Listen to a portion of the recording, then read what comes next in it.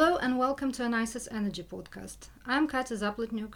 I'm the editor of European Gas Markets, a fortnightly analytical report here at ICIS. And I'm here today with Tom Rogers, who is our lead expert on the British market coverage. Hi, Tom. Hello. Today, the topic of our conversation will be a debate that's currently underway about changes or proposed changes to the British transport fees that are charged for moving gas into the British system. And Tom recently wrote an article on the topic that was published in EGM, and I understand that there have been several proposals put forward to modify the Uniform Network Code, and those proposals have the potential to redefine network users' costs and affect export routes and LNG send-out. So, Tom, what's going on with the tariff? So the discussions and the debate involves a specific tariff, what's called the optional commodity charge. In the industry, that's commonly referred to as the short-haul tariff. And it's a specific element in the network code which allows shippers to avoid certain costs for specific point-to-point routes, moving gas into the network and taking it out at another point. And why is that important, or why do shippers want to change the tariff? So the tariff basically has existed since the network code has existed, since sort of going back to the 90s. And the dialogue is basically that this tariff has become outdated. It was designed to prevent someone coming to the market and building a private pipeline. It's designed to incentivize people to use the transmission system. So if you're delivering to a network but you're off-taking close to where you're coming into the network, you get a discount on your tariffs, on the tariffs of bringing it in and out. The problem is that the way that discount was calculated has sort of become warped beyond its initial intention, so people are now able to short haul, as it's called, across the whole network. And the thing is, if you're avoiding costs for short hauling across the whole network, that has to be picked up by someone else. And so these people who are unable to use short haul, they're picking up the bill, and so you've got this imbalance in the sort of the where tariffs are charged. So I understand that it only benefits some shippers to the expense of the others. I think most shippers using the network are able to short haul to some extent, but the larger shippers who have a large power station, for example, typically near a place where you might bring gas into the system, they're able to use it to a greater extent, and ones that have capacity coming into the network, so for example coming into St Fergus in Scotland and shipping out in Ireland, that's a huge distance that not many people are using, but the people are using are able to save lots of money there. That again has to be picked up by people who aren't using it.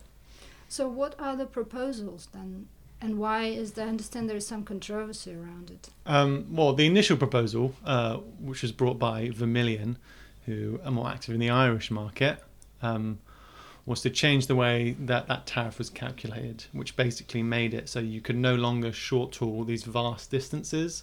So the intention was to make it so it was sort of back towards its original design of only being able to short haul 6 or 7 kilometres. A lot of people weren't happy about it, and since then there have been various alternative proposals, which each have their own different way of what they believe addressing that problem. And is there any timeline, or what are the next steps? So the sort of big thing that's overhanging this is this wider overhaul of the British network code and the way that tariffs are charged. Because this whole tariff system was designed 20 years ago, it's sort of quite out of date. And in order to be in line with EU codes, there's this big overhaul going on. And the idea was that this overhaul would address this issue with short haul. So a lot of people were very annoyed that this specific proposal, would interrupt that.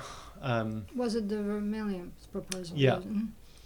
But broadly speaking, it has to be sorted out within the next couple of years before this new timeline, before this new overhaul comes in and changes everything.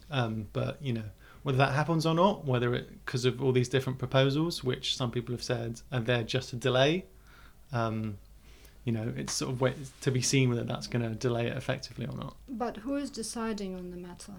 Well, it's an industry that the way that regulation in terms of the network code works in the UK is that it's industry led. So you have the industry proposing these changes, and then you have a panel, the UNC panel, which decides sort of whether it requires more assessment or to make a decision on. And at the moment, it's still very much in the work group stage. But ultimately, in the short term, if that is not resolved, what can be affected? Oh, I mean, if there's no proposal, there's nothing implemented, things will ostensibly be the same.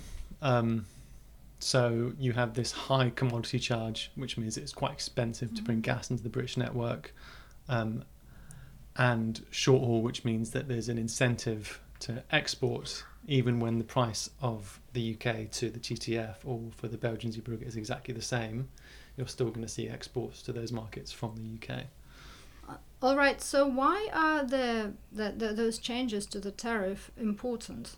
So the main reason, really, in sort of a wider sort of supply picture for the UK is the increasing import reliance that the UK is under, basically, that is happening across Europe, but a lot in the UK. We have very low storage levels after Rough ceased operating as a storage site this year, and domestic production from the North Sea is falling and is going to continue to fall. So we're going to be increasingly reliant on imports from the UK, from Norway, and potentially LNG to meet demand, which is not really going to move much in the next 5 or 10 years. So the costs of bringing that gas in, has huge implications for people across the European market. All right.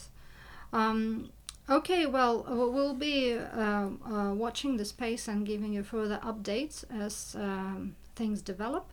Thank you very much, Tom, for your insights. For more information, please visit www.ices.com. Thank you very much for joining us today, and I hope you will join us again soon for our next podcast.